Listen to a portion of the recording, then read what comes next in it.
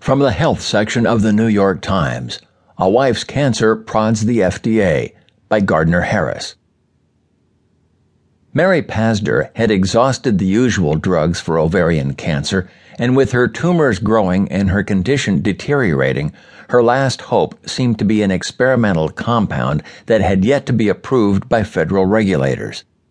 So she appealed to the Food and Drug Administration, whose oncology chief for the last 16 years, Dr. Richard Pazder, has been a man denounced by many cancer patient advocates as a slow, obstructionist bureaucrat. He was also Mary's husband. In her struggle with cancer and ultimately her death in November, Mary Pazder had a part, her husband and a number of cancer specialists now say, in a profound change at the FDA, a speeding up of the drug approval process. Pazder's 3-year battle with cancer was a factor, they say, in Richard Pazder's willingness to swiftly approve risky new treatments and passion to fight the disease that patient advocates thought he lacked. Others worry that the emotions of a loving husband have short-circuited vital safeguards. Rick Pazder is the most important person in the cancer world, said Ellen Siegel, the founder and chairwoman of Friends of Cancer Research, an advocacy group. Now that he has watched his wife die of the disease, she said, you can't go through something like this and not be changed by it. Certainly, there has been a change at the powerful agency. Since Mary Pazder learned she had ovarian cancer in 2012, approvals for drugs are faster than at any time in the FDA's modern history. Although companies go through a years-long discovery and testing process with new drugs before the formal application process with the FDA, the average decision time on drugs by Pazder's oncology group has come down to 5 months from 6 months. That is a major acceleration in a pharmaceutical industry where every month's delay can mean thousands of lives lost and sometimes hundreds of millions of dollars in sales that, given limited patent times, can never be recovered. When asked specifically how his wife's illness had changed his work at the FDA, Pazder said he was intent on making decisions more quickly.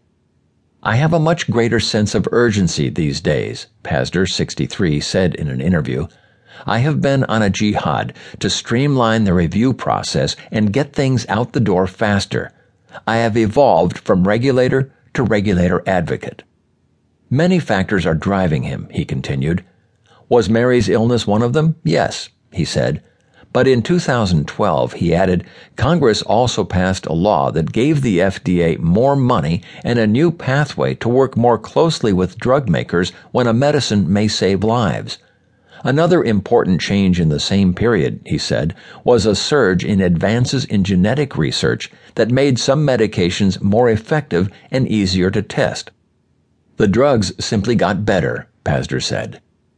A year ago, when a clinical trial showed that a skin cancer medicine called Opdivo could also extend survival in lung cancer patients, Pazder got the results directly from the trial's overseers weeks before executives at Bristol-Myers Squibb Company, the maker of Opdivo, saw the numbers.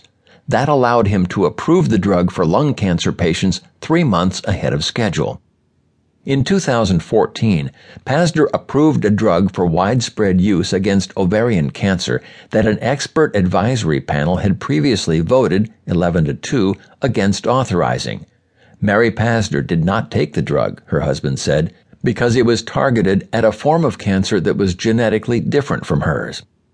Despite the sympathy for Pazder so soon after the loss of his wife, others say they are uneasy about the FDA's increasing embrace of what they consider to be soft science and rapid approvals. I respect Rick Pazder enormously, said Fran Visco, president of the National Breast Cancer Coalition, but I am worried that the FDA is losing sight of the incredible importance of making sure drugs save lives. Still others see a windfall for drug makers that are getting their products to market faster. The FDA is more beholden to industry now than at any time since I became a close observer of the agency in 1971, said Dr. Sidney Wolfe, who with Ralph Nader founded Public Citizens Health Research Group. Too many decisions FDA now makes are driven by industry concerns, and as a result, people are getting hurt. Cancer medicines not only often